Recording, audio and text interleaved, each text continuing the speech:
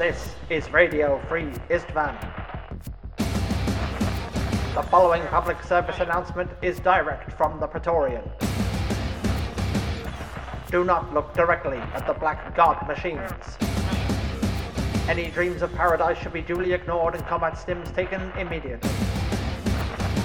Remember, all defectors will be shot on sight.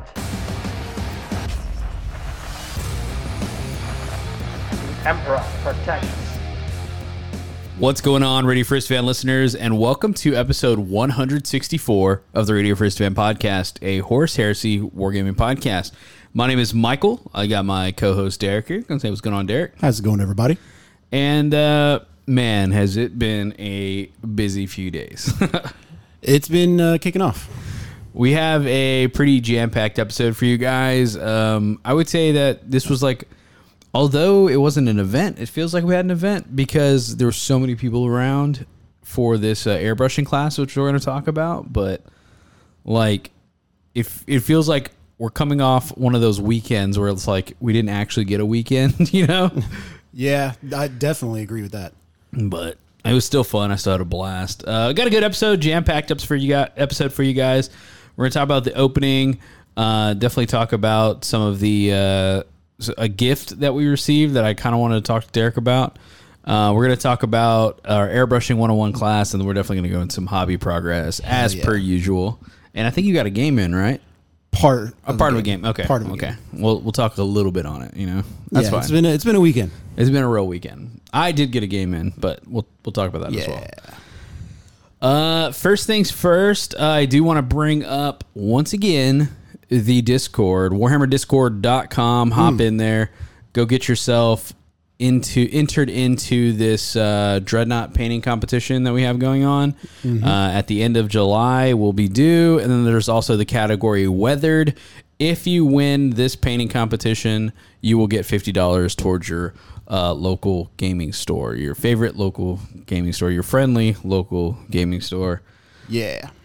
We will make that work out. So it's a fun competition. Thank you for all the Patreon supporters. You are officially sponsoring that event going on right now. We would not be able to have two of these going on this month if not for the wonderful folks of the Patreon. The wonderful, wonderful folks at the Patreon. So, okay. So Derek. Michael. I kind of realized that maybe... Okay, we got a care package. And I don't know if I know I told you about it, but I don't know if we never really got a chance to discuss this care package that we got. We didn't... I mean, we might have glossed over it, but we didn't break it down, I don't think. Okay. So, there's a company out there called Dave's Cookies. And Dave's Cookies makes fresh cookies, and they drop ship them through Amazon. Amazon handles the shipping and I guess the purchasing and all that jazz, and then UPS delivers them at your door. All right.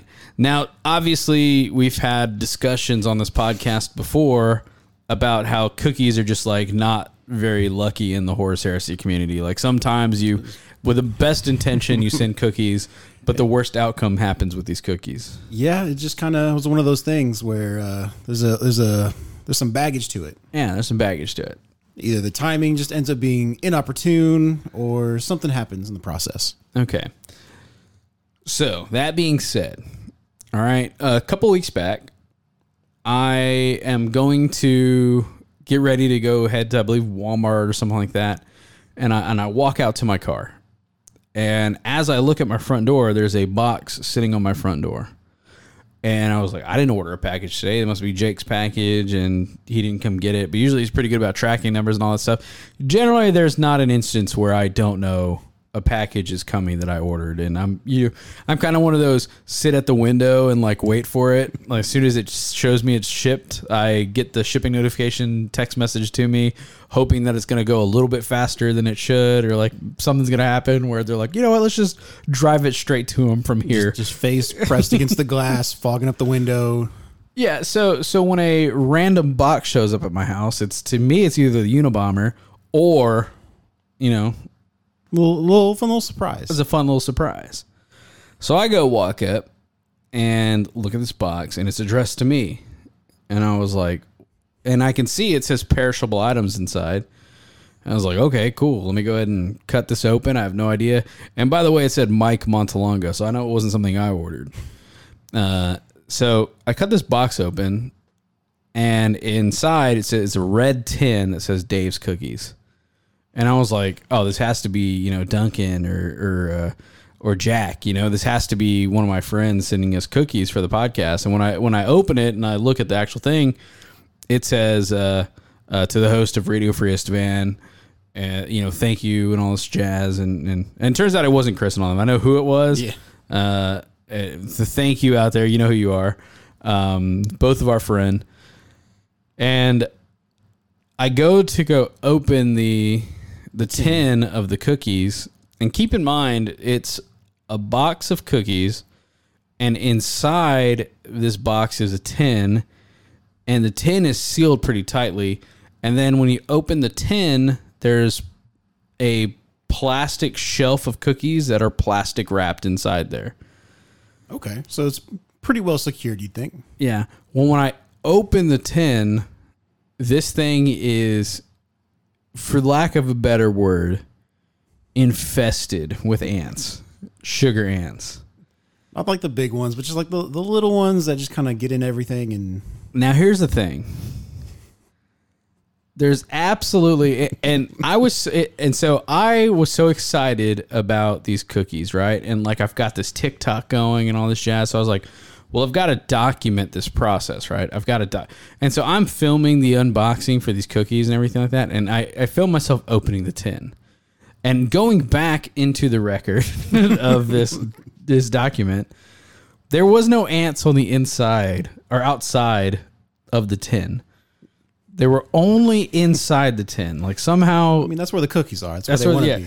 Yeah. So somehow an entire fleet of ants had gotten locked inside this tin of cookies and were inside the first shelf of cookie packaging and had just infested our cookies. And I thought it was hilarious. I like it. To me, it was hilarious to me. It was funny. I was thinking to myself, like, of course it's going to be cookies, and of course they're going to be and there's going to be some sort of issue with them, right? It is as hilarious as it is unfortunate.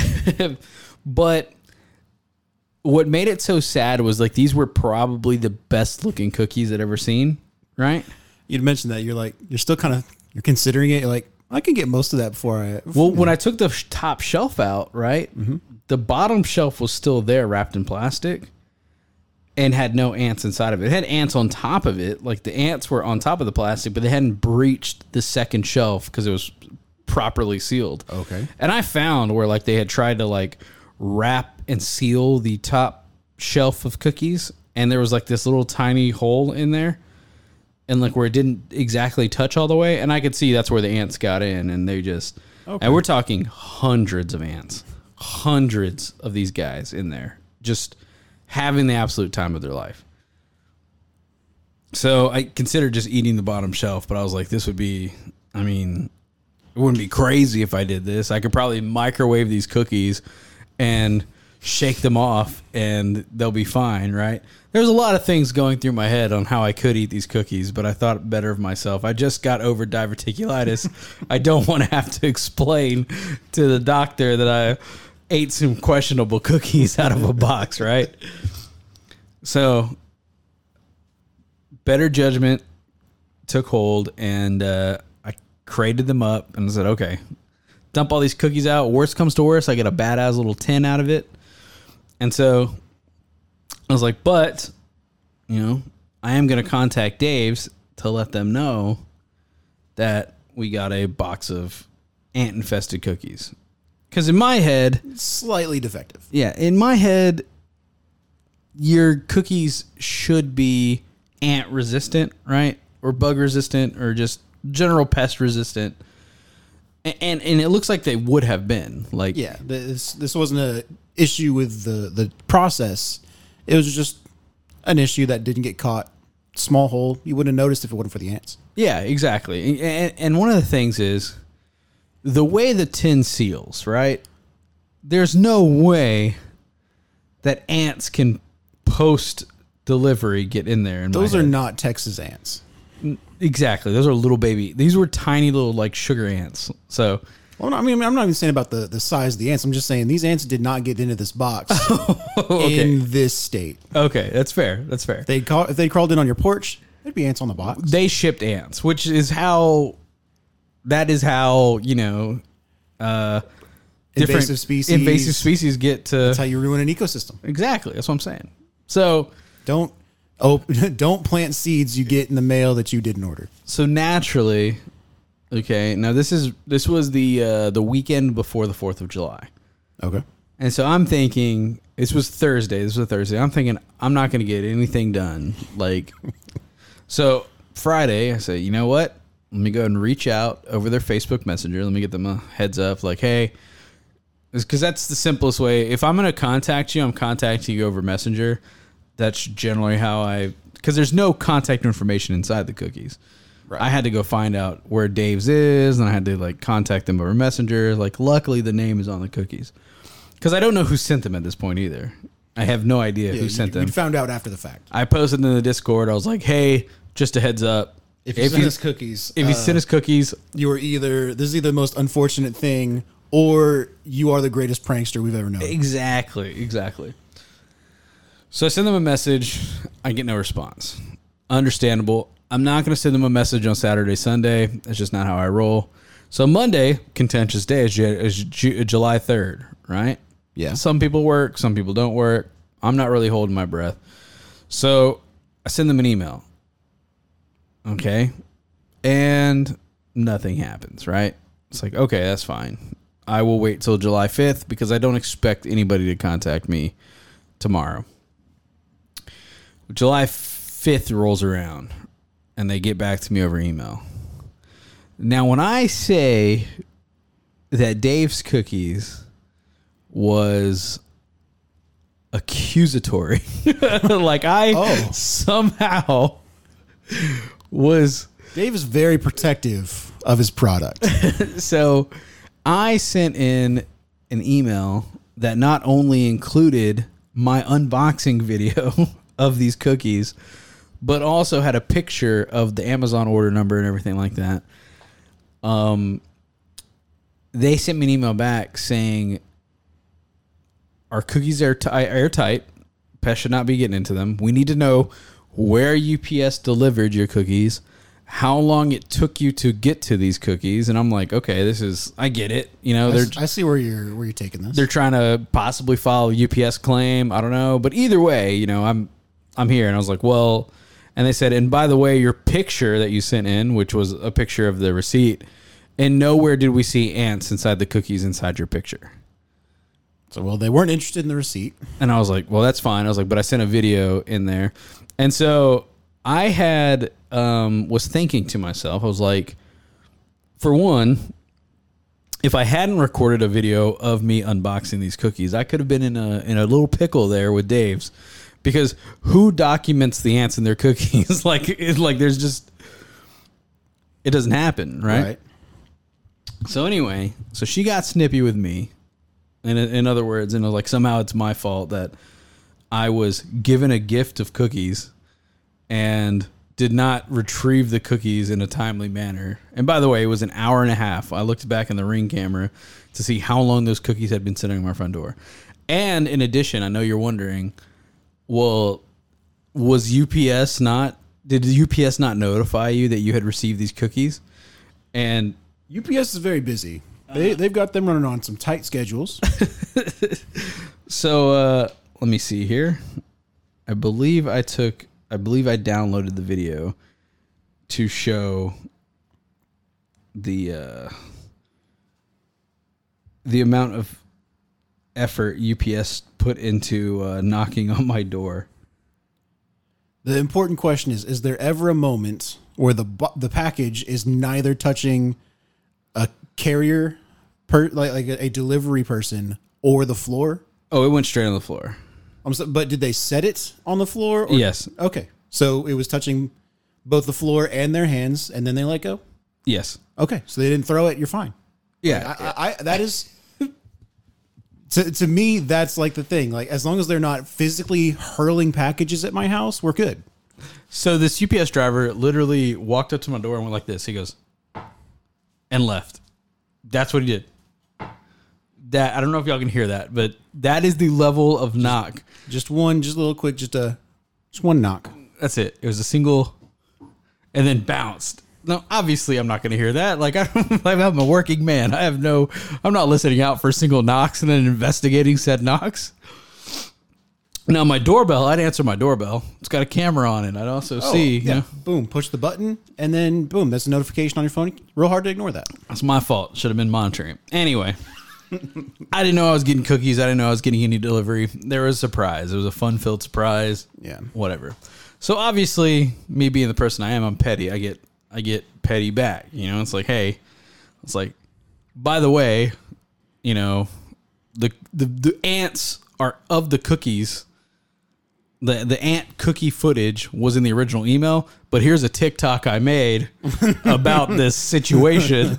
So if, you know, you probably want to start acting right. Yeah, because how do you want to do this?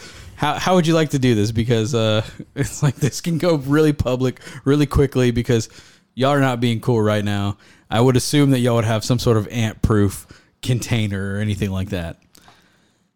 Well, they changed their attitude immediately, bro. Immediately. How many followers we got on this? Oh, we got to do something. Dude. And so they ended up sending us a new tin of cookies. Bless. Okay. They're like, cookies will be there tomorrow. We will provide the tracking number for you so you can track them and know when they get there and all this stuff. So it was just like a matter of a couple of days. And I get the cookies in. Nice. How are the cookies? They're over there. We'll have some once the podcast is done. They upgraded the size of the cookie tin. Oh. So we got instead of the cookie pack, which we got originally, they upgraded it to the cookie brownie party pack. Oh. So the bottom layer of it was brownies, and the top two layers were cookies. So they're pretty good. We'll get you some in a second. Hell yeah. But also was included was this note. Mm-hmm. And I will let you read off that note. David's here. So we got rid of the ants for you. Here's the thing. These cookies are so good that it's hard to keep any living creature away from them. Indulge. And a little smiley face. And you get a little smiley winky emoji. In grayscale because it's run off a printer. So you know what? All's well that ends well. So thank you, Davids. Thank you, Davids, for getting the cookies and rectifying the situation. Send brownies. The brownies were good. All the cookies were good. Thank you for the person who sent the cookies. We know who you are. Appreciate it. At the end of the day, all's well that ends well. No harm, no foul. But that could have taken a turn. That's all I'm saying. I mean, I get it. We can't just assume the best at everything and just start sending free product everywhere. I get it. Same. But I did send the video. I've attached the video to the... Either way. They got the picture real quick. So we got the cookies. Cookies secured. I wanted to talk about that story. Yeah, just a little follow up because I know you put it on the Discord, and I think we glazed over it a little bit in the podcast. Yeah, well, it finally fixed itself. Everything is good now. There we go. I love a happy ending. Me too, especially when it involves cookies. Hell yeah. So next up that we're going to talk about is, if you want, we can talk about the new Isstvan Sentinel. They did give us a little like a closer look into that. The new one from the Legions Astartes box. Yeah. Legion Astartes box? You talking about Crusade Imperialis? The epic? Yeah. Isn't it Crusade Imperialis? I thought it was Legions Imperialis. Oh, Legions Imperialis. LI. Oh, okay. Yeah. Yeah, they just put up a little article on Warhammer Community talking about the new Aethon Heavy Sentinel and just kind of give us some more pictures on that. And I'm curious because they actually gave all of they gave side profile and front profile pictures of it, which is just a bad idea all around for like. So while I was, pulling it up, I'm like, what was this thing called again? Like, okay, cool. Let me just go flip over to Cults 3D and let me just search Sentinel and see what pops up. Have they already made one yet? There's some that look pretty close. It's not that difficult of a model to make. It's exactly what you want if you've been taking 3D modeling classes.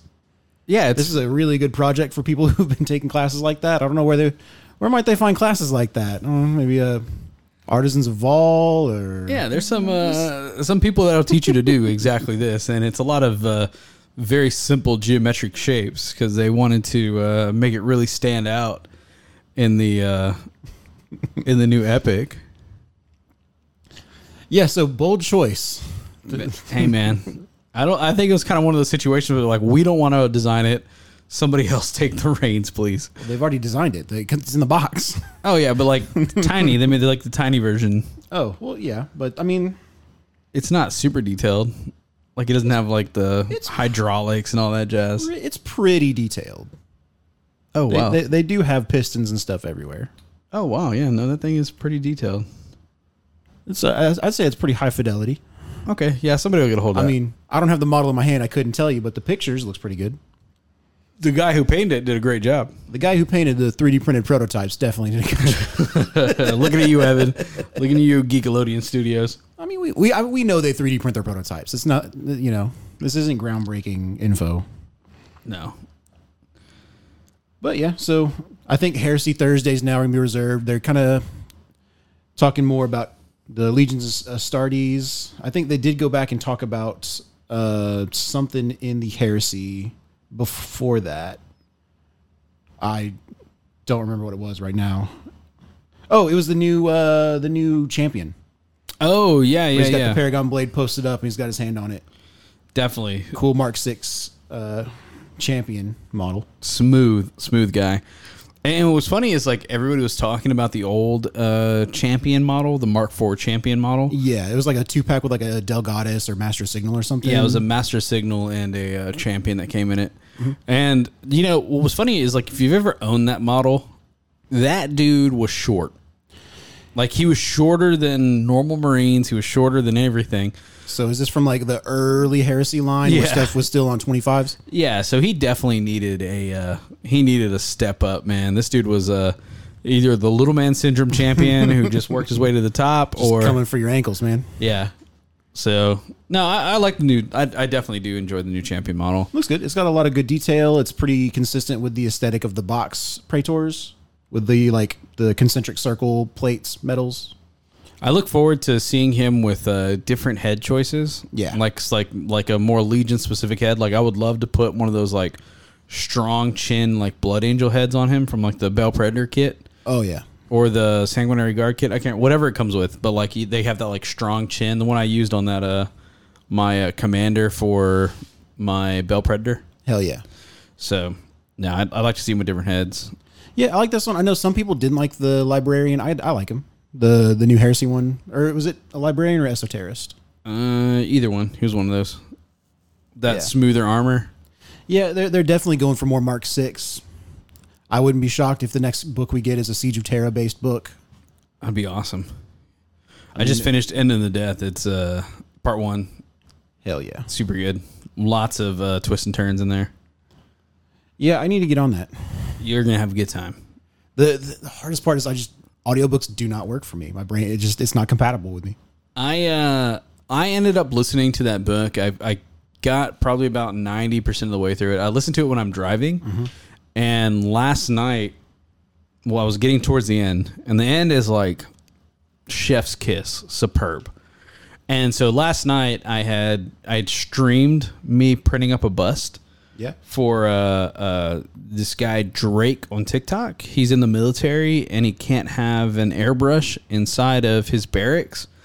And so he has all these Iron Warriors he needs to paint, and he was asking me how I would paint them without an airbrush.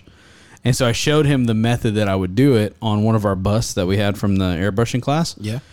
And kind of like gave him a tutorial, and it just so happened that he was like online at the same time, so he came in and watched the live, asking questions. And then I put it and I condensed it all to make it into a video on TikTok.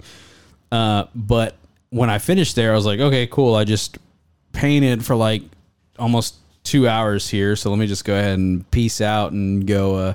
I just streamed for 2 hours, so I'm done, right? Yeah.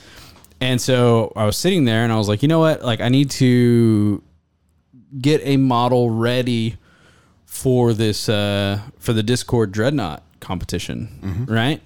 Because we're way further than halfway through the month already. Yeah, and I've had this Furioso Dreadnought kicking around. And I just so happened the other day when I was like getting everything ready for the airbrushing competition, airbrushing class, I found a sprue of the, what's that Dreadnought that had the hand, the actual hand, the Venerable Dreadnought. Yeah. I had a sprue of the Venerable Dreadnought for his guns, and I was like, oh cool, I have a Furiosa with no arms, so let me go ahead and see what guns I can get out of this. And so I kit bash and like cut stuff up. I looked at my bit box. I found a Librarian Dreadnought arm. I cut it off at the wrist. Like basically the Dreadnought you see on there is like a total kit bash of like what I had available to paint a Dreadnought for this competition. Yeah. And I was listening to the End of the Death the whole time, and it got me like so pumped when it was done. I was like, well, I'm going to paint this Dreadnought now. Like, I'm going to get back into it. I'm going to paint him. And so I was like, I'll just start streaming again. And so, like, by the time it's all said and done, it was like 2:30 in the morning. And I was like, all right, guys, I got to go to bed. I got, like, way deep into this Blood Angels Dreadnought with, like, a last cannon and a power fist. But the book is freaking good, dude. And Pretty told me that it gets really good at the end. Like, the only reason I read it is because Barth said that there was Blood Angel stuff. Blood Angels, and I didn't see it. Revenant Legion? Revenant Legion. It wasn't in there. I don't know. I must have missed it. I must have zoned out. I didn't find it. It wasn't in there. All right. So, either way, excellent book. It was excellent book. It makes you kind of realize like how kooky things you get on Terra whenever like Chaos gets there and like all the Chaos gods start working together. Oh, yeah. And, like, time basically stops for Terra. All the clocks stop, like, everything. And there's just, like, nothing makes sense. Like, people are traveling, like, hundreds of miles in, like, a couple seconds. And they're just, like, trying to go about their day. Like, it's like a dream. Like, and it's... Reality is breaking down. Yeah, reality is absolutely breaking down on Terra. And somehow certain people are safe. And then you, like, Malkador being in the chair. It's, like... absolutely murdering him. It's killing him. And I don't know if you saw the TikTok I made with Marv from Home Alone getting electrocuted, but him on top of the chair. It's basically that. That's Malkador on the throne. Just how long is it going to take? When's the Emperor coming back? So okay. But it goes into a little in like one of the things it goes into. It goes into the different like tiers of custodes, like the different like subgroups in the custodes you don't know about. Like you just think to yourself, it's like, oh, just a bunch of golden boys running around, no problem. But there's a subgroup of custodes who guard like the worst weapons that mankind has. Mm-hmm. And they're like even bigger than normal custodes, and they're in full black armor. Oh yeah, like the obsidian something. They're the Order of something. It's like the black with the purple? I'm sorry, they're the Wardens of something or another. Okay, because I know there was all black armor. Okay, with like purple plumes or just all blacked out, just the all blacked out with gold. I don't think I read anything about purple plumes, but it was just all black armor, and like. The guy who was being shuttled by this custodes, who they were transferring this man over to these guys' custody, was like, he was used to being walked around by this custodes, and like, so he wasn't afraid of this giant ass man anymore. And he's like, if this dude was huge, these guys are massive. like what the? He's like, I didn't know they came that big. And he's like, he did everything in his power to like. Basically not shit his pants. Like he's like trying to act cool and he's like, what the fuck are these things, dude? Like, holy cow, what are these? And so they're just like, they're the wardens of something, and like they're there to protect the world's Terra's worst weapons. Just the You can't ever really bring yourself to throw them away. Exactly. But you can't bring yourself to really use them. And that's 100% who this man was. It's Wardens of the Sodality of the Key. Wardens of the Sodality of the Key. Or the Warders of the Vaults of Rython. Okay.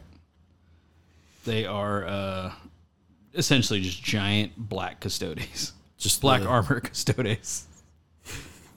Just the meanest sons of bitches this side of Terra. Yeah. So, but yeah, no, it's pretty cool. Hell yeah. But yeah. So, you want to go into this airbrush class? I do want to go in this airbrush class, dude. So we had a lot of local guys at the beginning of this year said they wanted to learn airbrushing. Yeah. Right.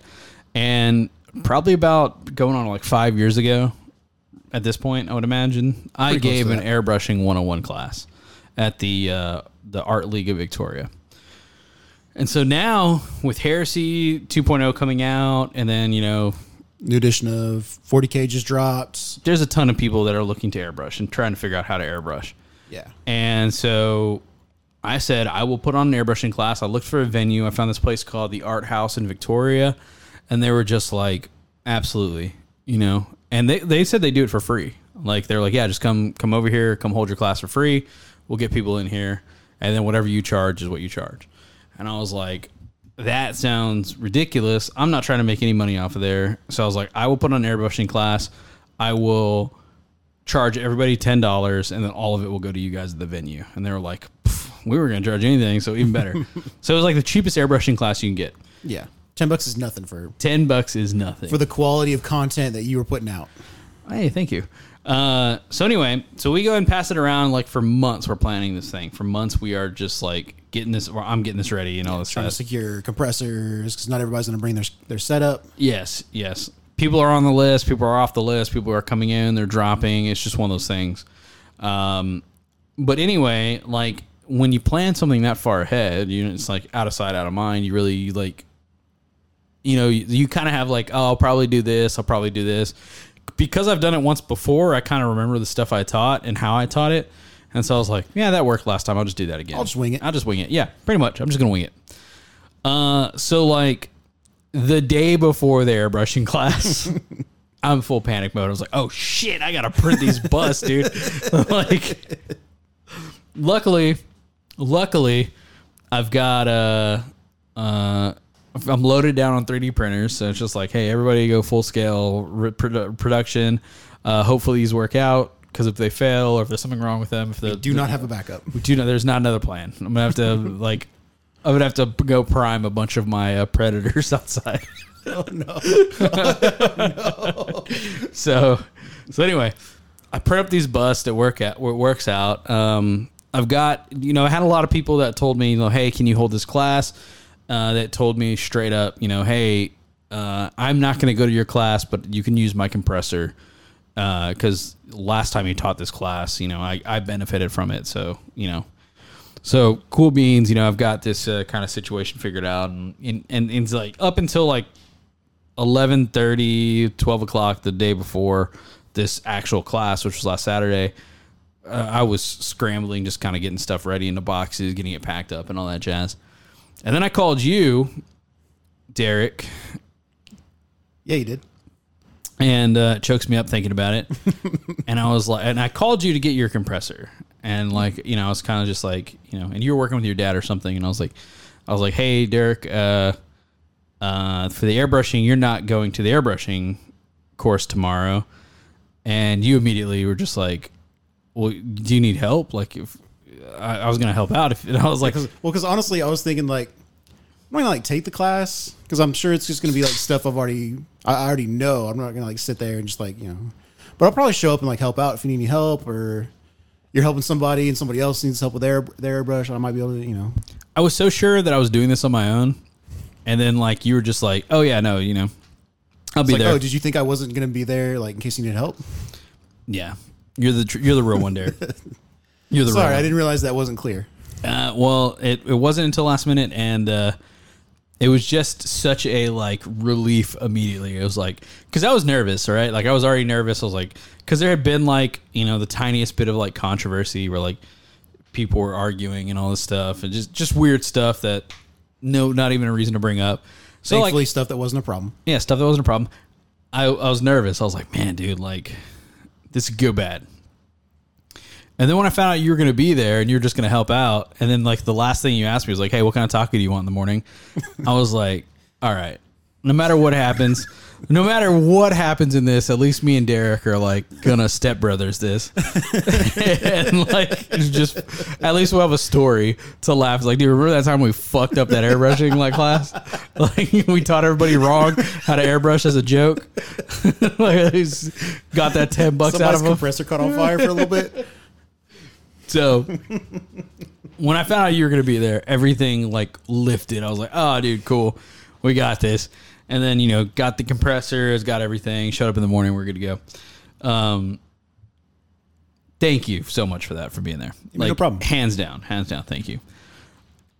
So as far as the actual airbrushing class goes, it was a bunch of new people at airbrushing. Like there was maybe one or two people that were priming models in there. Yeah, priming and base coat is most of what I heard people's experience was. Yeah, but not anybody that was actually dealing with the airbrush. And so we were basically bringing, when I say airbrush 101, I truly do mean airbrush 101, where we were working with people from the ground up how to airbrush. Yeah. Lesson 1, how to clean your airbrush. Yeah. Lesson 1, how to adjust the PSI on your compressor. Yeah. Like it was from the ground up, it was teaching everybody. And the methodology we did was, if you ain't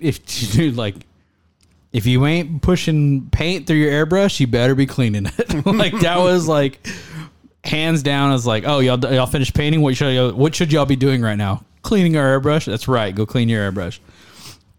So the first thing we did was teach everybody how to mix up their paints, how to get their paint, what consistency to look for to actually thin the paint down. And everybody got it relatively quickly. And we just said, all right, cool. You mixed up your paint. We had to mix them up in like a little dropper bottle. And we said, put it to the side and you'll be using that later. But that's the first thing we want to show you. Look what that looks like. I'm not going to be there. Every paint's different. So just grab a color that you like, thin it down. I can't tell you what the ratio is going to be. You've got to see it for yourself. Once you get there, we'll know. We'll know together. Yeah. We'll let you know how it is now, but when you're doing this on your own, here's how to troubleshoot it. Yeah. Here's what paint that is too thick does. Here's what paint that is too thin does. Yeah. So we got them to mix up their paint. It's like, perfect. Good job. You mixed up your paint, put it to the side. Now we're going to learn how to clean our airbrushes. And so we sat them through. We basically did like I learned it from CK Studios first, and then I learned it from Henry's class, kind of like the backfill, the backflow, and all that jazz. Showed them that method and got everybody kind of up and running with how to clean their airbrushes properly. And then we went into paint mode, and that was one of the things. Like, okay, you know how to clean your airbrush. Put a dropper of paint in there. Go ahead and spray me some dots, and then clean that shit out. And they did. I mean, it was like everybody was rocking and rolling. There was people in there that had Harbor Freight airbrushes and Harbor Freight compressors. I mean, it was like the most starter kit that you could have of airbrushes, and everybody was using them. A couple of people, their actual first lesson was how much paint you can get out of your paintbrush if you're using an airbrush. Absolutely. It's like, okay, so I'm just going to spray this till it's empty. How long is that going to... Oh, it just keeps going, don't it? Mm-hmm. Mm-hmm. And so then we gave them all their busts. I loaded up primer that I had pre-thinned down for them in each of their guns. Yeah, just walking by, just... Boop, boop, boop, boop. This is more than enough. If you need more, you're doing it wrong. Once you get your paint, just go ahead and get started. And don't let that dry. We taught them live how to zenithal highlight. So taught them how to zenithal, kind of create some pre-shade and all that jazz. Some volume. Yeah, volume shading. And when I first saw them apply that shade, like I saw them kind of start applying that white and all that jazz, I was like, oh, we're going to be fine. Like this is going to be Like everybody there was just immediately replicating what I was doing, and they were doing it great. Some were better than others, but everybody was a reasonable, exceptional level. Like, yeah, and I think it's just you've been so used to TikTok streaming, or people like constantly jumping in, missed the like 3 other times you explain what you're doing. 100%. So it's like, hey, so what are you doing? Like, why are you doing it like this? And you just like cut it down to exactly the information you need to convey it. Everybody just immediately got it. It just clicked for everybody. Yeah, everybody saw it saw it live in front of them, and then immediately replicated and got it going. It's like, okay, so he put it here because he wants it to look like this. So in this other side, he didn't really go over that, but I bet it should look like this. And then on top of that, it was we also explained the like actual physical components of an airbrush and how it works, because I'm one of those learners that whenever I understand it mechanically, I can understand what's going on when I troubleshoot it. And I think that's really what kind of helped everybody, like, because I was asking them, if you have this problem, what do y'all think it is? Do y'all think it's air? Do y'all think it's paint? It's like, oh, we think it's air because it's on this part of the airbrush. It's like, perfect, guys, absolutely. Just like being able to teach them how the airbrush actually worked, just such a good time, dude. Like, it was one of those things where it's like, okay, they understand, they're answering, they're perceptive, everybody's here, nobody's asleep. Like, we're having a good time. Then it was like, all right, guys, time to put color in. And I got emotional whenever they laid their colors down. And I was going around because I expected to see, like, I was kind of expecting the worst. So I was expecting somebody to have, like, blown out their model, right? Yeah. Somebody not to apply thin layers and just blow out their model and just hit way too much paint on it. And we're just going to have like a... beads up and runs off. And now you got streaks everywhere. I was expecting to see that. I didn't see it. It didn't happen. It didn't happen on anybody's model. Not a single one. Every single one of them had a perfectly shaded model with pre-highlights that you could see. I mean, I could not have asked for a better class, dude. It was... Even the people doing, like, white. Because some people had picked, like an off-white as like, their color. Yeah, like an ivory. Yeah. Like, and it wasn't bring your own paint and kind of decide what... Like, no, you had a box. It's like, okay, everybody get a color from the box. Yeah, and that's the color that your bust is. Don't think of this as your Warhammer model. And naturally, as a pro Krill monumental that our podcast is, oh yeah, everybody reach in this box, get you a paint you like. Coupon code RFI. we provided the class with pro Krill to use because it is high pigment paint, perfect for airbrushing. We thinned it down, of course, but the pigment is there. Coupon code RFI if you're interested. But like truly, it was, you can't go wrong with what we're doing as far as the paint we provided. Some people used yellows and they worked great. Some people went ivory and it worked great. Like every single one of those busts came out stellar. There was colors in there from the Pro Krill line that I've never used. Like the orange, I've never used that orange. That teal, that jade, I guess it is. I've never used it. And like seeing those like as a full like Mark II Space Marine, like with like shade, I was like, this looks incredible. Like this, I would like be very happy if you. How many colors are in that line? Like ballpark number. Well, the starter kit's 25, but I have like an extra. It's probably like 150 in the Pro Girl line. Yeah. No, way less than that. It's probably like 40 something, 50. Okay, so just keep doing these classes until you get a bust for every color, so that you like have that, so you know exactly what you're looking for. We might get there. We might get there.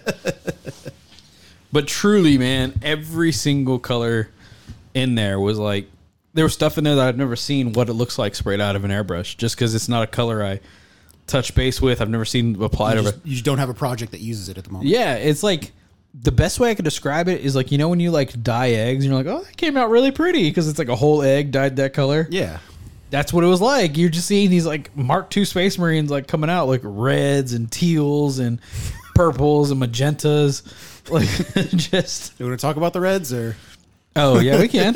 So everybody puts their colors down, and he's looking, that looks good, that looks good, that looks great. I told everybody to lift their busts up so I can come around and inspect their busts. Yeah, so he's going through the hall. He's like, that one looks really good. You did really good with this. And he gets to one who did theirs red. He's like, that's absolutely perfect. Pass it, give me that. And he gives a little, gives a little kiss and hands it back. That's right. Everyone's like, oh my gosh, he's really good with this airbrush then. If you give. And you just keep going down the line. That's really good. It's really, really good. Looks great. The very last one is another one that did theirs red. He's like, yep, let me see that one too. And gives that one a little kiss. It's like, why are you only kissing the Blood Angels?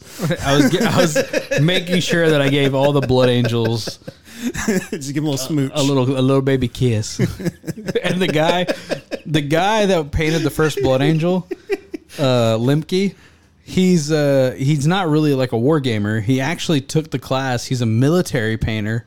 He found out through the class from his son. Nice. And so he doesn't play Warhammer or anything. He just wanted to learn how to airbrush from his son. Oh, so he had no idea what that was referring to. He had no idea. And so at the end, God, that's incredible. At the end of the class, when I said, hey, how was everything? How'd you like the class? He goes, it was great. It was a little bit more kissing than I thought there'd be. But so it was one of those things. There's like, it's like, oh, I thought this dude knew that I was a Blood Angels player, and he knew that, we were like, I'm joking around with Blood Angels. No, he just thought he thought he painted really good. It was off to tell his son that he did such a good job that the guy kissed his model. The guy got a little kiss on his model. He's like, he was a lot more kissing than I thought there'd be, but we had a good time. It's like, so this is that Warhammer you've been doing, huh? It's kind of weird, but I get why you like it. So, yeah. So then we took the class further. It was an airbrushing 101 weathering. Yeah. Because I think it really at that point, as far as airbrushing goes, they knew how to clean it. They knew how to blow paint. Everything else is going to be something that they're going to have to learn on their own. Yeah. But the basics were there to get them going. So it's like, okay, well, now that you're getting into airbrushing that you've not been messing with too much before, what else? Oils.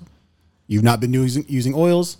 Let's go ahead and take the fear away. Let's take the fear away. Let me show you what you can do with this, and let me show you what you personally can do with this. And so that's what we did. We took everybody, we gloss coated their busts. Which also talked them through the process of finishes and different... And how important it is to clean your airbrush after you've got a gloss coat in there. Oh, for sure. And then we used the hair dryer. We used their airbrushes to dry off the model, everything like that. And then we blasted these models with burnt umber oils and mineral spirit mix. Just mix it down and just like go nuts over it. And then we took makeup sponges and cleaned off all that oil with a little bit, basically just makeup sponges, but there was the option if they wanted to use mineral spirits, but I don't think anybody did. I don't think it was necessary. No. But like these busts were so perfect for this like class because they had all these rounded edges. They had deep channels and areas where stuff could flow to and everything like that. A few rivets here and there, but they weren't like covered in rivets. There's enough to play with. Just stupid easy models to work with. And it's a Space Marine that you recognize, and so once you get it all oiled up and all this stuff and wipe all this oil off with this weathering, they got to see it and they got to like envision this like weathered down dirty Blood Angel, Death Guard, Emperor's Children, everything like that. They just immediately took these models from like, hey, this is a good looking model to like, hey, this looks like an almost playable level model ready for the field. Oh yeah. With nothing else painted on it, no trim, nothing painted. Like this is looking great. This looks like a dirty Death Guard or a dirty Blood Angel ready to go. So it really just kind of upped everybody's game. Then we matte varnished them. We got everything ultra matted from AK Interactive, and I mean, we're done at that point. We had the family picture at that point. You'll see that on the Facebook page. And like, truly, there's not a single one of those that I wouldn't be excited to play against on the table. Right. Yeah. Like the standard, like the quality in all those busts was just amazing. And just knowing that essentially we took like 14 people and like those are now in the wild of Victoria airbrushing, right? Like, those people, that's going to be the standard of their armies now. It's going to be wild. It's going to be So it was 3 hours start to finish, if that? Yes. Yeah, 9 to 12:30. Yeah. So, and most of that was them just sat there paying attention. Yep. So it was a great time, dude. I had a great time. I'm already seeing people that are asking me questions that took the class. They're sending me messages like, hey, how would you do this? How would you do this? And like, I don't know if you saw on the Discord, but Eric had posted earlier one of his work in progress Sentinels. Ooh. And he airbrushed it and like figured out how to do the OSL with his airbrush and all that already. Oh yeah, that plasma glow. Damn, Yeah. it's looking good. Yeah, that's from not using his airbrush at all to doing plasma glow within Less than a week.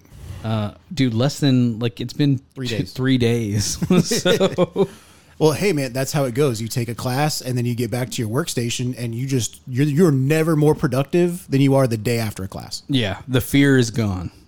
The fear of that airbrush is now gone from those people. Well, that it's also like I've got to commit this to a model so that I internalize it. Yep. Like I've seen what I can do with the instructor there for me to ask questions to. Let me go ahead and just make sure I can still do it. And it wasn't like smoke and mirrors with him painting my model for me. Exactly. Luckily, I didn't have to quote unquote unfuck anybody's model as powerful Henry had to do for my model. I remember that he's like, "Hey, let me unfuck that for you real quick." He's like, "Hey, before we take these group photos, let me see that real quick." There we go. Look, yeah, you did so good. Look how good you did. So, but no, it was a good time, man. I'm glad we did it. I'm glad it happened. I'm getting a ton of like requests on like kind of some like the people like because we announced it on the Discord. You know, it was kind of one of those things where like, hey, if you're going to join this class, you know, we kind of gave some of the details, and I've been getting a lot of requests to do a Zoom airbrushing class, and I mean it's not a no. You know? Yeah, there's definitely other challenges with that when you're not physically there to be like, okay, well, let me see if the problem is user error or if there's an issue with your setup. Okay, well, if there's an issue with your setup, I have spare stuff, but I can't just like ship it to you right now. So. Exactly. We'll have to see how that goes. I mean, we're going to basically have to, if your airbrush isn't doing this by itself already, then, you know, don't take the class. And then my other thing was trying to figure out like what model would we paint, because this was kind of controlled. A lot of the like stuff is like everybody was using Pro Acryl, so we kind of had a good idea that this paint was going to work out just fine. So I can't just go, hey, if you want to take this class, go buy all this Pro Acryl. And, you know, like it's one of those things where, I mean, as fun as it would be to be like, okay, well, here's a package from Monument Hobbies, coupon code RFI. Yeah, go pick this up. They'll send you one of their airbrushes. It's going to be about $400 for this class. God no. So, but yeah, that's the airbrushing class. Dude, I had a blast. You did great.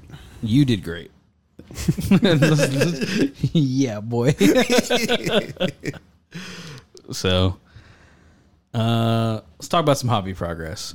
Okay. So my weekend was very productive, but not in like a hobby sense. I've been doing a lot of stuff with my folks. Friday, I was helping my dad set up his PA for a gig. That's when I got your call. Mm-hmm. Like just after I finished setting up speakers. So he's doing the mix. And I was like, hey, I'm in the middle of something. Can I call you back when I got a minute? And then this is like after we'd kind of gone through the kind of what was going on, and then get to where like, okay, he's doing stuff. I'm just kind of here now until he needs me again. Let me go and I call you back. You're like, no, I think you told me everything I needed to hear. Like, yeah, I think we're gonna be good. We're gonna be all right. I'm like, oh, okay, all right. Well, what kind of taco you want in the morning?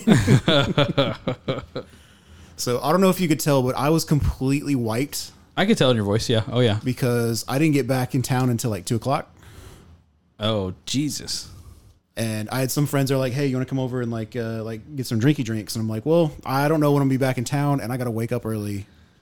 I don't know. We'll see. Did you go out for drinks? No. We rain checked it.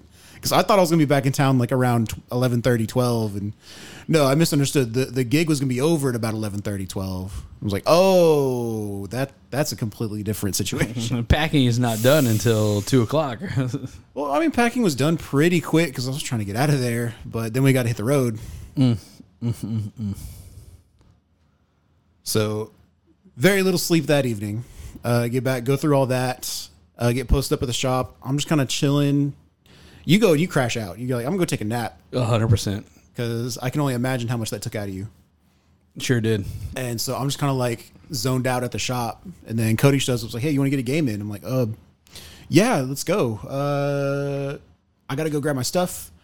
The place I'm at is just down the road from our friendly local game store. So I was able to go grab that, come back.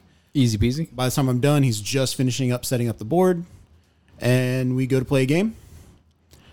We get through the first my first turn and like half of his turn, and then I get a phone call from my dad.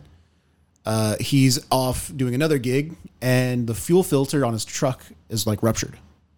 Oh, really? Yeah, so it's just like throwing diesel everywhere. Oh, And whoa.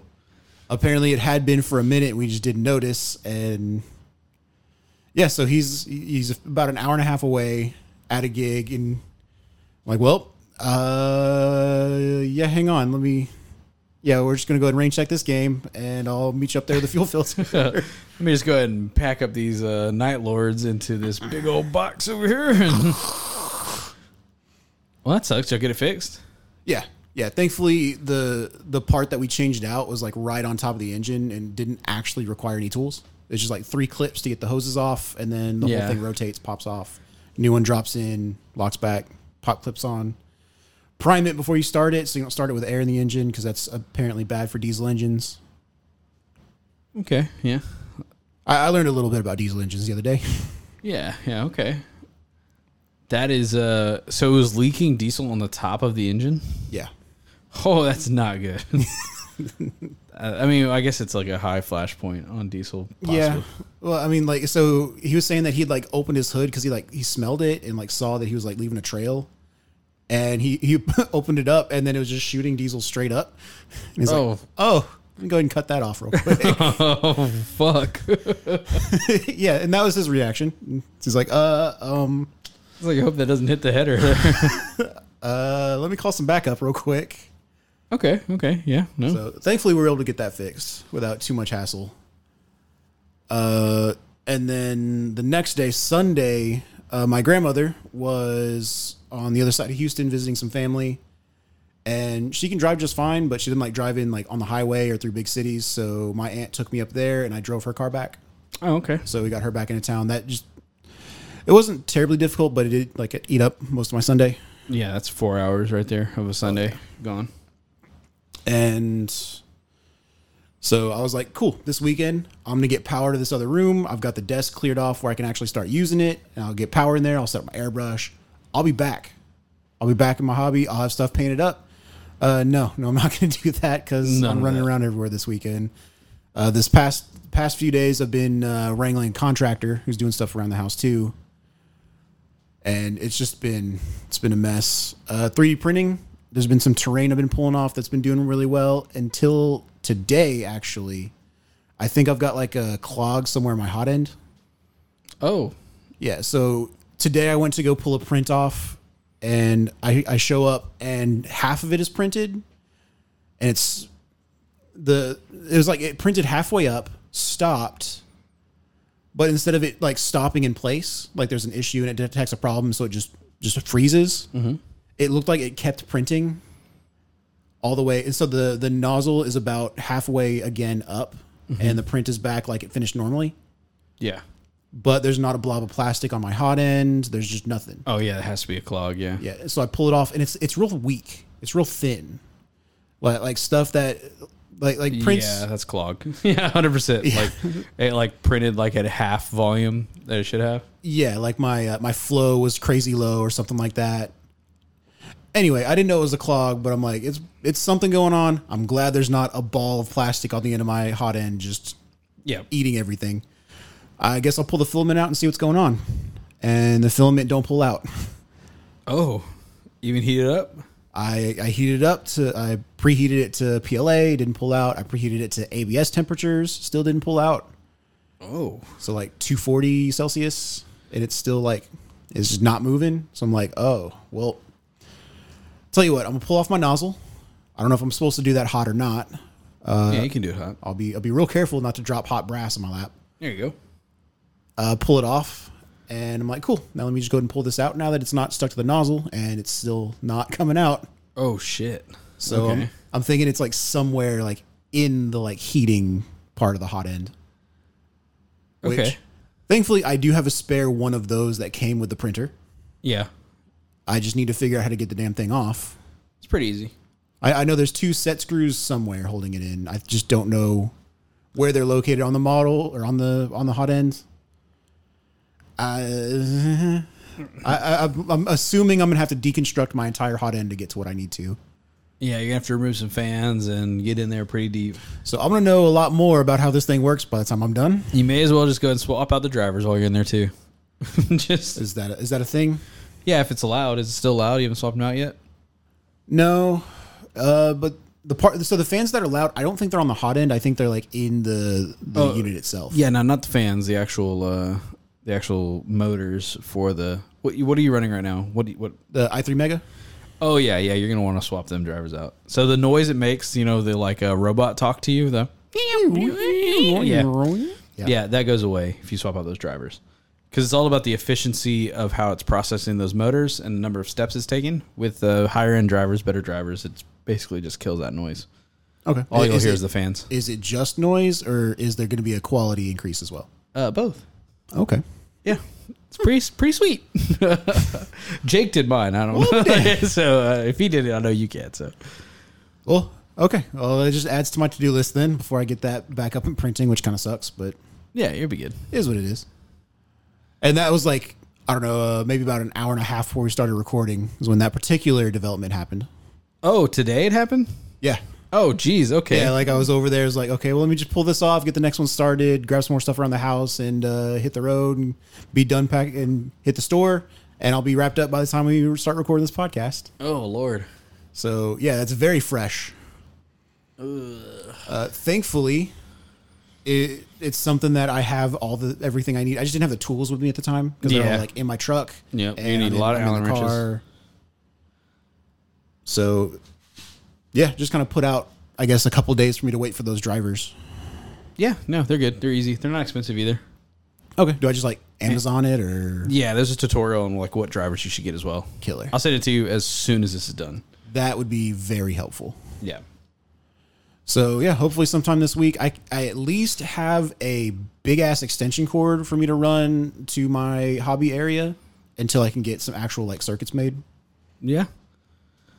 Because I don't think I need more than, like, a surge protector worth of stuff. No. That's, like, my hobby light, my airbrush, and I guess a charger for my speaker or something. Yeah, once you find out what you can make without, then you realize what kind of painter you are, Yeah, well, that's where the rubber hits the road. So that sounds fun. It's not as fun as it sounds. Because I've got stuff I'm trying to do. I've got a project in mind for this weathering competition. Yeah, dude, I need to see you get inside this Discord here as far as like the painting competition goes. Yeah, I've been back and forth what I want to do for the dreadnoughts because I do have some of the old metal peanut Furibundus dreadnought. Oh, okay. And I'm like, worst comes to worst, I just do some of those boys up. You definitely should. But I was also like, I've got most of the old metal Bjarn. Even better, I saw one of the people in the Discord was showing off that they're going to do a Furioso, the old metal Furioso. Yeah, I saw you talking about that. And I'm like, dude, I completely forgot until right now. I've got that old Bjorn. I'm just missing, I think, the legs. I remember when Kyle came to the Sam's house with his new Furioso Dreadnought unassembled, and all of us were excited because we've seen Dreadnoughts before. We've seen these metal Dreadnoughts. And I believe the plastic Dreadnought was already out, but not the plastic Furioso Dreadnought. Yeah, so this was like a metal. So this was a metal Furioso. It's like, oh, it's a Dreadnought. It's like, and this was like, these were big models at the time if you got a Dreadnought. And I remember like, we're in like younger than high school at this point, or maybe just going into high school, first couple of years of high school. And he just like shows up. He's like, look what I got, guys. And we're just like, oh my God. It's like you open up the case from Pulp Fiction. Everybody's just like faces are lighting up. Like, oh my God. He slides out the like plastic, like this the styrofoam. Because it was like the styrofoam tray in the cardboard sleeve, right? I thought in my head, it was one of those like clamshell plastic things, like clear plastic. And like each little area had its own, like here's your banner, here's the arms and all the stuff. Like it was like a little like sectional, pulls that bad boy out and like Okay, because this was before I got in the game. It was well before. And then Sam was like, we could glue it or we can JB weld it. And needless to say, that dreadnought is probably still fully assembled somewhere.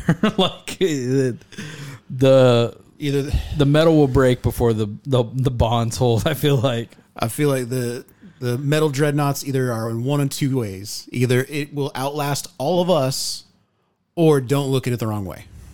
God, I know which one my old metal Bjorn was. If you're out there listening and you have any metal Furiosos, hit me up. I want one very badly. But yeah, about maybe a year and a half ago, a buddy of mine picked up like a lot of D&D models on eBay. Yes. And he's like, "Hey, what are these?" And it's those Rogue Trader dreadnoughts. I'm like, "That's a Warhammer model. I'll take that." Well, what do you want for those? All right, cool. Let me get those. And that Njal Stormcaller, let me get that for me as well. Yeah, thankfully the older Space Wolves characters that like I wouldn't be able to get now, I was able to pick up at Adepticon. The stuff that was. Oh, I remember. Yeah. But unfortunately, the Bjarn I had, it's missing the assault cannon and the legs, but I believe those were just the stock dreadnought legs. Hey, I got assault cannons over there if you... Oh, yeah. I was like, no, I've got it covered. It wouldn't take but maybe 30 minutes to get what I need. Gotcha. Okay. Just making sure. Because as part of that Venerable Dreadnought kit, there is an assault cannon arm over there. Yeah. It's not a very Space Wolfy, but it's over there. Neither was the original Bjarn one. Okay. Now, I'm not talking about like the current, like the plastic one where he's got like the mural of Bjorn's life across the like sarcophagus. And no, this one was like the old metal, the one you throw in a sock and like take care of problems with. Handle the guy cheating. But yeah. So by the end of the week, I should have some kind of situation resolved. God, I look at that model. I immediately remember that. The way he was painted and everything. Oh, yeah. Big boy. Because I remember when I got that, that's when I heard the tale of Kyle's Furioso, because it's a very similar situation. Kyle's thick boy Furioso. And then he got the dancing one. Yeah. Yeah. Brother Broseph. Brother Broseph. They with his foot up. Yeah, they just had taken the legs and they rotated one leg 90 degrees up. To make it look like he was walking. So it was supposed to look like he's taking one single step, but it just looks like he was doing a little like can dance. It looks like he was canning in front of everybody. It was horrible. It was such a good idea at the time, and then it's like somebody saw the opening of Dawn of War. Is like, oh, the Dreadnought just stomping up. Let's do this. I got a hobby knife. We can make this happen. Absolutely not. That is not what it looked like at all. And nobody had the heart to tell Kyle that it did not look like that. Did Kyle do it, or did he get it from somebody else? It was done for him by one of our friends. Okay. This shall not be named, lest it talks ill of the deed. Exactly. Gotcha. But yeah, that was kind of my lack of hobby, which is getting more and more frustrating every week. That's okay. You're busy. You're a busy guy. And you gave an airbrushing class, so that counts. We count those. Yeah, you basically got 14 people's worth of hobby done. So my hobby is people ask me for help and then I show up and help. That's what I do all week. And we love you for it. As far as my hobby progress goes, stripped 2 Land Raiders inside of some LA Totally Awesome, 40K Land Raiders, and then a bunch of like intercessors and incursors and infiltrators, all 40K terms, just threw all that inside of some LA Totally Awesome. They really did drop a lot of those terms into the setting at the same time, didn't they? Because I know what an intercessor is. I think I know what an infiltrator is. Man, everything else is just jargon. Incursors, eradicators, intercessors, inceptors, interceptors. All of those. All of those are a model. They bled into 30K a little bit too with the interemptors. I'm like, that sounds like a 40K thing. Yeah, no. So I have been slowly picking up some like 40K stuff. Yeah. And moving into the 40K scene for Blood Angels and so the like. I painted that repulsor last week, so I got that going. I knew I had this like airbrushing class going, so I finished the repulsor, got all the stuff ready for the airbrushing class, and then I took a break like Saturday, Sunday. And then yesterday I was like, okay, let me unpack this stuff, start getting some stuff done. And that's when I wanted to sit down and actually work on my my dreadnought that I had. Mm-hmm. And so got him ready to go. And dude, like, so I found out in the TikTok algorithm, if I paint, like, you know my process, like where I do the sponge method, like, well, I'll do like a lighter color than the armor. So if like I'm painting red, I'll do like a reddish orange on top of that to look like paint has gotten, like, the clear coat's gotten scratched. Yeah, just like the highlight catching the raised edge of scratch paint. Yeah, so I'll do that with a sponge first, and then I'll do a black over that, just way lighter. Mm-hmm. So it looks like, okay, this is actually like we got down to the primer. And then I'll go through on all the, like, spots where I went a little too crazy with the primer. I'll go in with, like, my metallic right in the middle of it, so it looks like we're down, like, all the way pitted into the metal. Get like this 3-dimensional effect to it. Yeah. When I do that on TikTok, something happens to the algorithm where I guess people are, like, stopping to watch me to figure out what I'm doing, and they get trapped. And then, like, it's like, oh, this dude's doing something that's making people stay. Let's send more people that way. Because that's how the algorithm works and wants you to, like, watch more. And so, like, as soon as I start doing that, my numbers, they surge. Go, it's like, oh, you got 100 people watching you. And then it's like, oh, you've got 150 people watching you. Now you have 200 people watching you. Now you have 300 people watching you. You have 400 people watching you. And it came to the point where I was like, I realize now it's like, these people have no idea what's going on. They're just here watching. And so, like, I'm just like, there's no way all these people play Warhammer. Yeah, like, there are some people, like, out of the grand scheme of, like, you know, every 100 of them, maybe somebody in there plays and will follow me and all this stuff. But, like, I found out, like every time I do this, man, it's like everybody gets trapped, and there's, like, my numbers just, like, as the longer I do it, the more my numbers go up, because it's like this, like, thirst trap for, like, ASMR or something like that. Like, you just, like, people just like watching me put that metal. It is a very, very relaxing process to watch, dude. It's very satisfying. That's what I'm saying, man. Like, I don't know. It was kind of one of those things where I'd done it. This would have been my third time doing it, and I was like, all right, guys. I was like, y'all get ready, because, like, I even told, like, I've got moderators in there. I was like, hey guys, just heads up. Like, I'm gonna start painting the chips, so y'all know what that means. We're about to get crazy in here. And sure enough, like, as soon as I started, it's just like you just see those numbers climbing. You're like, I don't know what I'm doing. Like, I'm truly am. This is part of the painting process. I zoom hyper close in, and I just slowly start adding, like, this really bright silver to the middle. And, like, people enjoy watching that. And then there's people in there that actually tell me, they're just like, I have no idea what you're doing, but this is the most satisfying thing to watch. Yeah, it's like, I didn't know I was into this, and here I am watching this now. You're like, and that's engagement. Thank you. Thank you for telling me. It's like, thank you for telling me to wear gloves. Like, that means to me, that means more to me than you know. Because that does a lot for the algorithm. The algorithm is happy right now. Yeah, so I did that last night. I painted up my dreadnought, got them all nice and red. I don't know if you saw a picture of him. Did you see it? I have not seen it yet. Oh, very nice. He's more than this already, but ooh, that's Mr. Boxy Brown.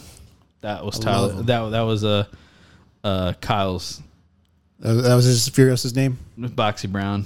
Of course, now that I say that, I immediately remember that was Kyle's dreadnought's name, Boxy Brown. You just got the same formula, man. Yeah. So I did the decals, did the little baby decals. He's the Duke of New York, #1. Yeah, all there. He's got a little number on the back of him right there. I went wild with the decals. As you should. I truly, truly did go wild with the decals. That was one thing. Did not go over decals in the airbrushing class, but I think we stressed at every stage, like, hey, by the way, decals are rad and you should use them. Yeah, this is the point where you would use decals. We were running a little bit short on time. I did bring decals to go over, but it just was not going to. For 3 hours, there is no way. Yeah, we're not able to fit it in. So...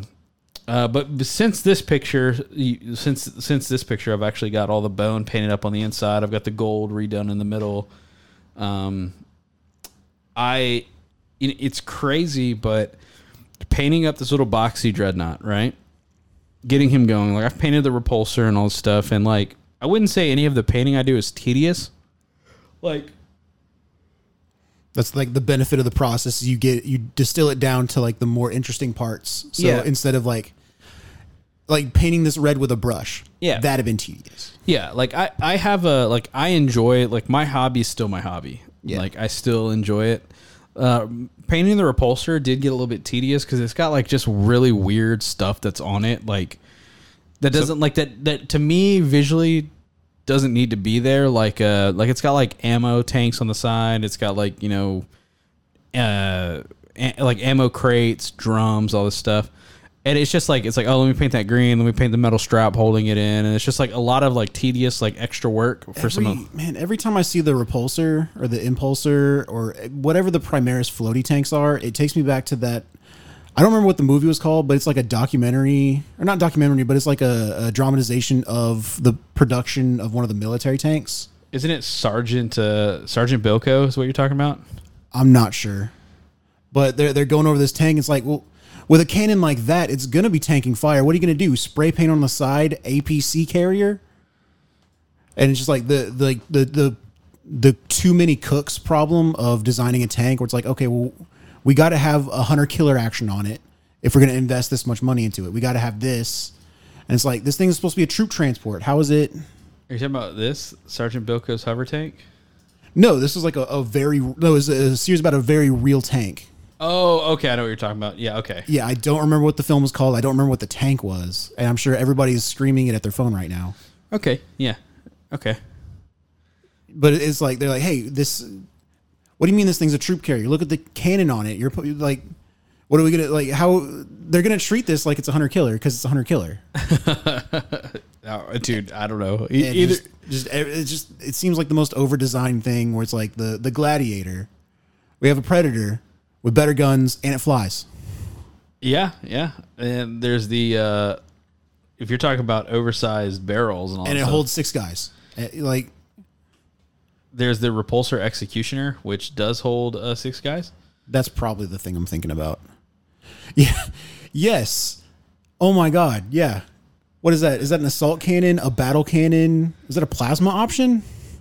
Yeah, there is a plasma option for it. Like, what the hell? Like, it.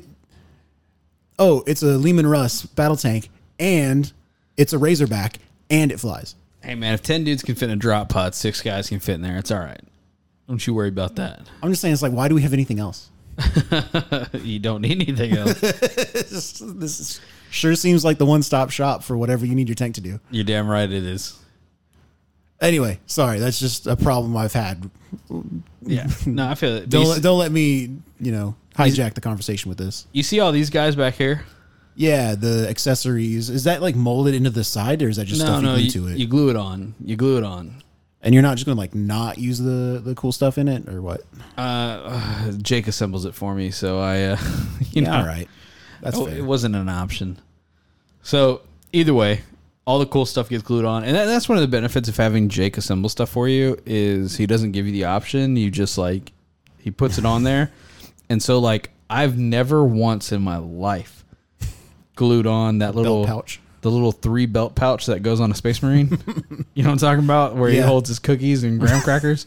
Keep saying it's out of them, yeah. Never once glued one of those on a model. But all my models have them. Because Jake cares about me and wants my stuff to look good. He glues the pistol pouches on there, the empty scabbards. He glues the empty pistol holsters. He glues that on there for me. Because he knows it's supposed to be there. Whereas me and my guys, like if they're done, if they got to set their bolt pistol down or if they got to set their chainsword down, magnets. Too bad.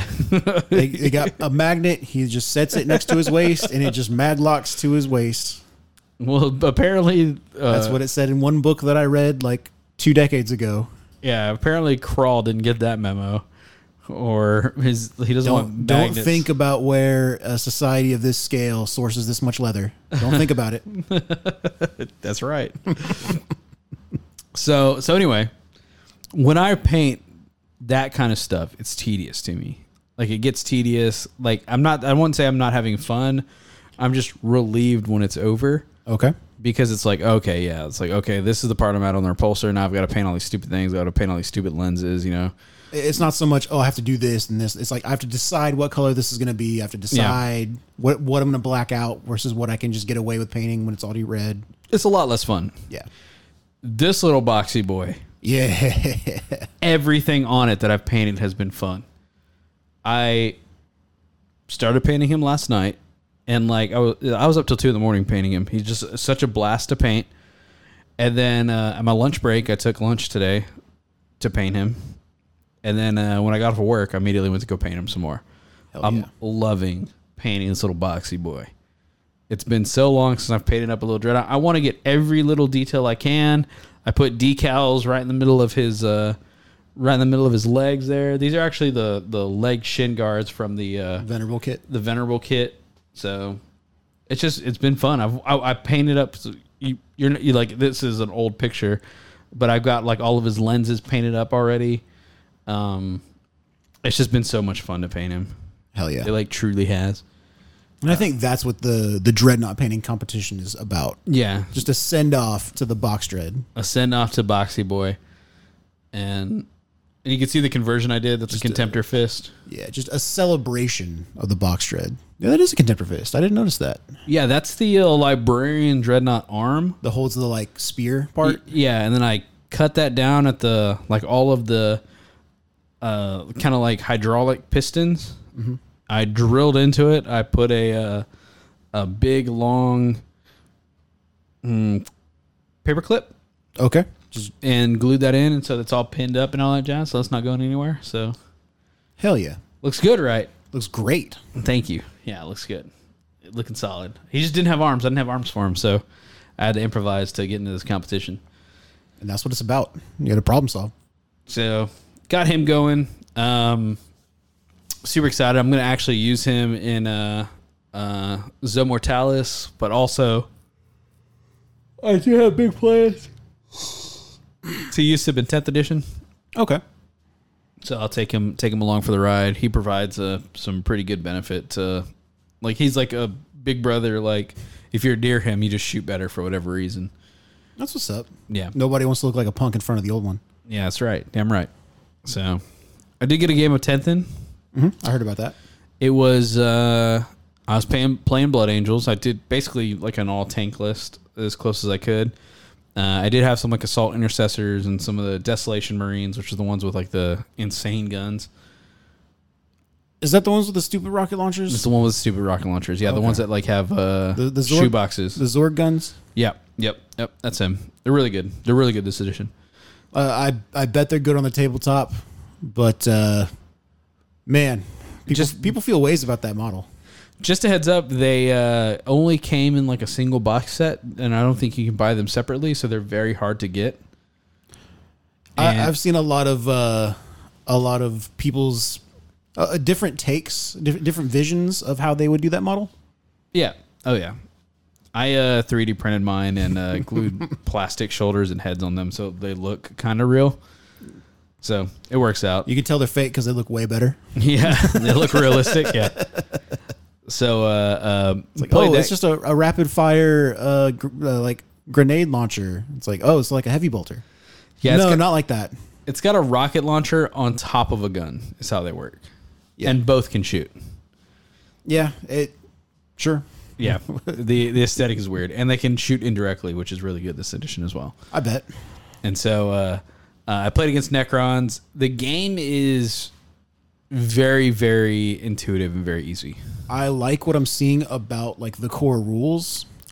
I understand people not being excited about their army lists, but that's because this is like the free trial of your army list. Once the actual books start coming out, then I think we'll have a better understanding of this edition. Yeah, and like there's certain rules that I guess were not really thought out too well, like this Oath of Moment. I don't know if you've heard about that. I don't know what it is. Oath of Moment lets you pick a model on the table, and everybody who shoots at that model gets to reroll all hits and wounds. Oh my god, that's amazing! And so I messed up in my game because I thought that was like a once per game kind of thing because it's super powerful, right? Seems like it should be a once per game thing. No, it's every turn. It's every turn you can do that. You just pick a model and you go, hey, everybody fuck up this guy, and then you just unload on him. Hey, do you like eliminating your opponent's list one unit at a time? That's the way to do it. And I was running a list that was double Vindicators and the Land Speeder. If the Land Speeder can see something, if something has blast, then you get to you get to add +1 to your hit, and also it ignores cover. And Vindicators are strength 14. So like, it's like, oh, what's that thing? Okay, my land speeder can see him. Tough. Dead. That's tough, bud. Yeah. So, I did really well with kind of like a gamey list that I'd picked up, and like I didn't even understand what I was doing. I didn't know about like the Oath of Moment thing. I didn't know about the doctrines or anything like that. What I hear is kind of lists right now are tending to be more how much heavy support can I just stack on top of each other.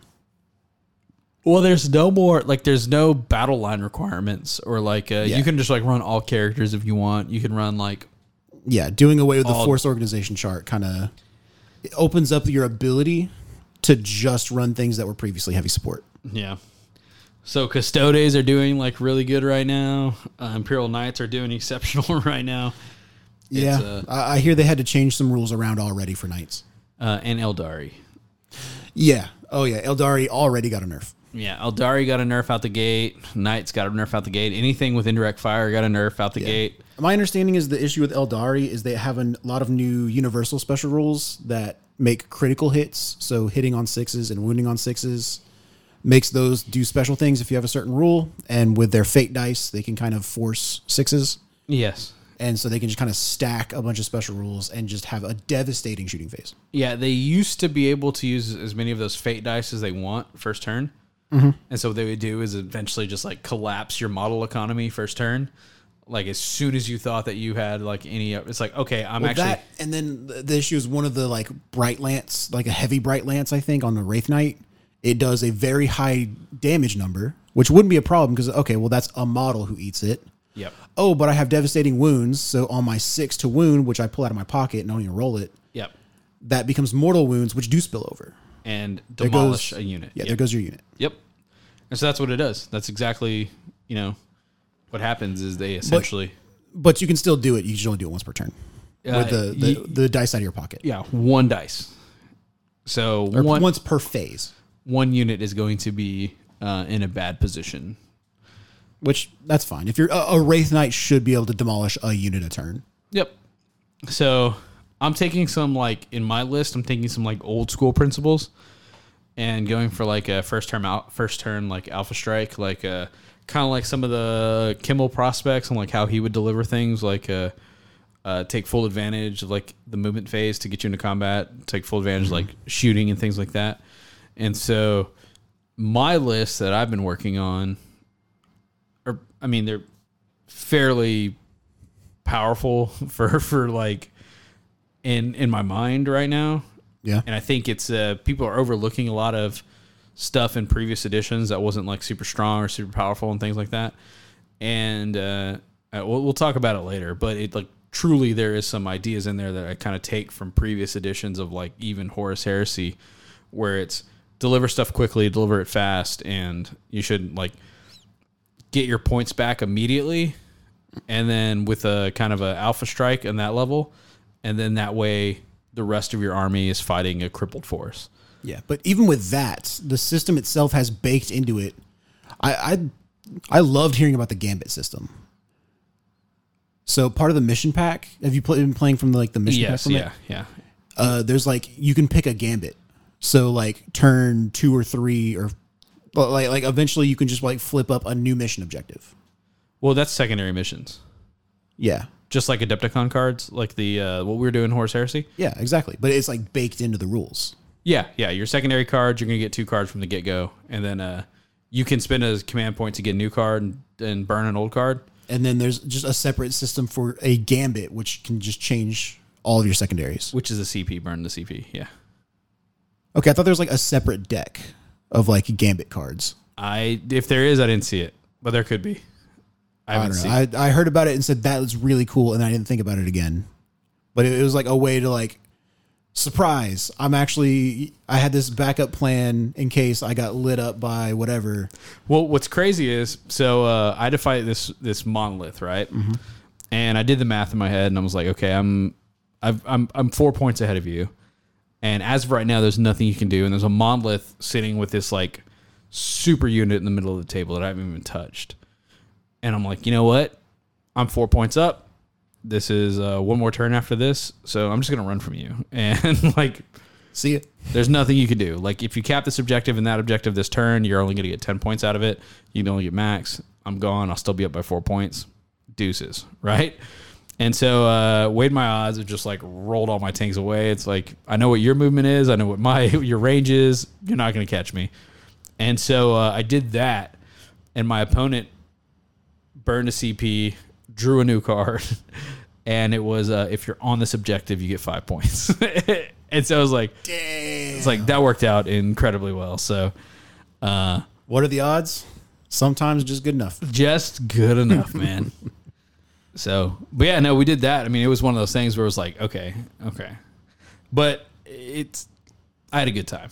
I had learning a lot of the, like, because there's so much stuff on the table that I look at and you're like, I have no idea what the fuck that thing does. Yeah, like, but I like the idea of them condensing it down to a card you hand your opponent. Love it.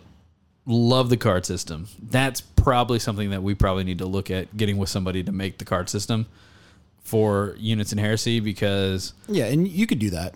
Like, Heresy, I don't think it's so crazy with the special rules that you couldn't do that. No. And honestly, Kayla, she's got cards for all of her units, and she has all their weapons on it, all their special rules on it. No reason you can't sit down with index cards and make your own. Yeah, I had my sweet every unit I was using, and it was one of those things where it's like, hey, what's the toughness of that? It's like, oh, here's just my card if you need it. Like, yeah, here's my whole deck. I know what my toughness is. Yeah, take a page out of HeroClix. It's good stuff. So, it was a good game. I had a good time. Sounds good. I think I'll be playing a lot more 10th edition, and yeah, like I said, I've liked a lot of what I've seen about it as far as like the gameplay philosophy. Like I said, the unit entries and stuff like that, I'm not super big on. Once the books come out and we see different detachments you can take for each faction, that's when I think it's going to get really interesting. Yeah, I think every faction has its own like individual detachment right now. Yeah, because there's like a thing you get for being Space Marines, and then for being that detachment, you get Oath of Moment. Or I might have that backwards. You get doctrines.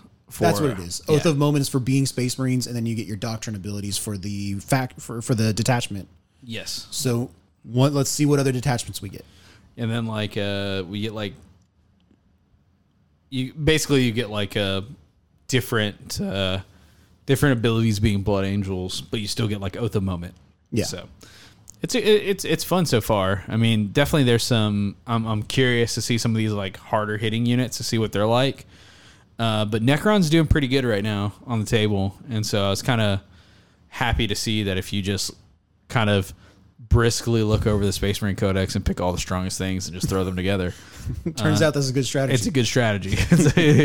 How do you win? You just run the best units. Yeah, you just buy only the best stuff and take 3 of them over and over and over again. So it's a completely different way to play like Horus Heresy. So yeah. But no, that's what I got. That's what I've been working on. Hell yeah. Lots of painting, lots of Warhammer, and teaching classes. So, but yeah, you got anything else? I think we're like right at 2 hours, to be honest with you. Yeah, I think that's perfect length. Not a lot as far as like my game with Cody went. It was just like one turn of moving up and shooting at guys. What's the status on the? The campaign? The campaign, yeah. So, haters will say it's Photoshop, but I watched you roll it. Nobody has managed to seize the moment. Like neither side was able to pull ahead. So we're going into the 5th round this week. Whichever side wins this round will become the decisive player, and they will have exclusive use of stratagems for the Apex missions. When's the last day to get games in? Friday. Okay. I was supposed to play JD this weekend, but we ended up both playing 10th. That's fine. So, and he's taking Blood Angels. Yeah. And he's taking Sanguinius. Yeah. And you know what I'm taking. a little Sanguinius breaker. I mean, hatred Sanguinius is a hell of a thing, my guy. Somebody's going to get some extra victory points out of that. I did the math hammer on that, and we'll just go ahead and throw that up on WorldStar under Cabanda comes out on top. World's most one-sided fist fights caught on tape. Cabanda comes out every time. Yeah, until we get that Sanguinius Ascended. Yeah, no, that's true. Cabana's just hard to deal with. Yeah, I watched Angron die to Sanguinius. So that's the only time I've ever I'm a little bit worried about Sanguinius, but I'm pretty sure Cabana, just with all of his for Sanguinius to hit him and to wound him, I think to wound him he's needing 5s, and so that's hefty. And then Primarchs are not used to that. Yeah, Primarchs are not used to those big numbers up there. And then him having that kind of like 4+ invulnerable, it will not die, and things like that. And then he's hitting on 3s, he's wounding on 3s. Yeah. Whew. The dice just kind of come out in your favor. We're gonna break that back. We're gonna break that back. So we'll see. We'll see, JD. Sorry about your Sanguinius. And a lot of these Apex missions are bigger point values, so we're gonna see some crazy stuff. Yeah. I'm excited to see how it goes. What's funny is he plays Blood Angels and I play Trader Blood Angels, so it's gonna be the ultimate like revenge for Cygnus. Revenge, baby. So, well, all right.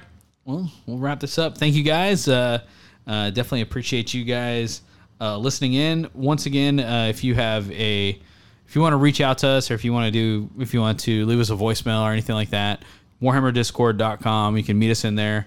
Send us anything you'd like us to say. If you want to event shout outs or anything like that, we'll shout out at the beginning of the podcast. Do you have the number? Yes, you can also give us a call at 361-265-8658 and drop us a voicemail. And if you don't want to deal with international calling, long distance rates, you can reach out to us on Facebook, Discord, and send us an audio file that you've recorded, and we'll play that live on air. Yes, sir. All right. Well, thank you guys. Y'all have a good one. Thank you.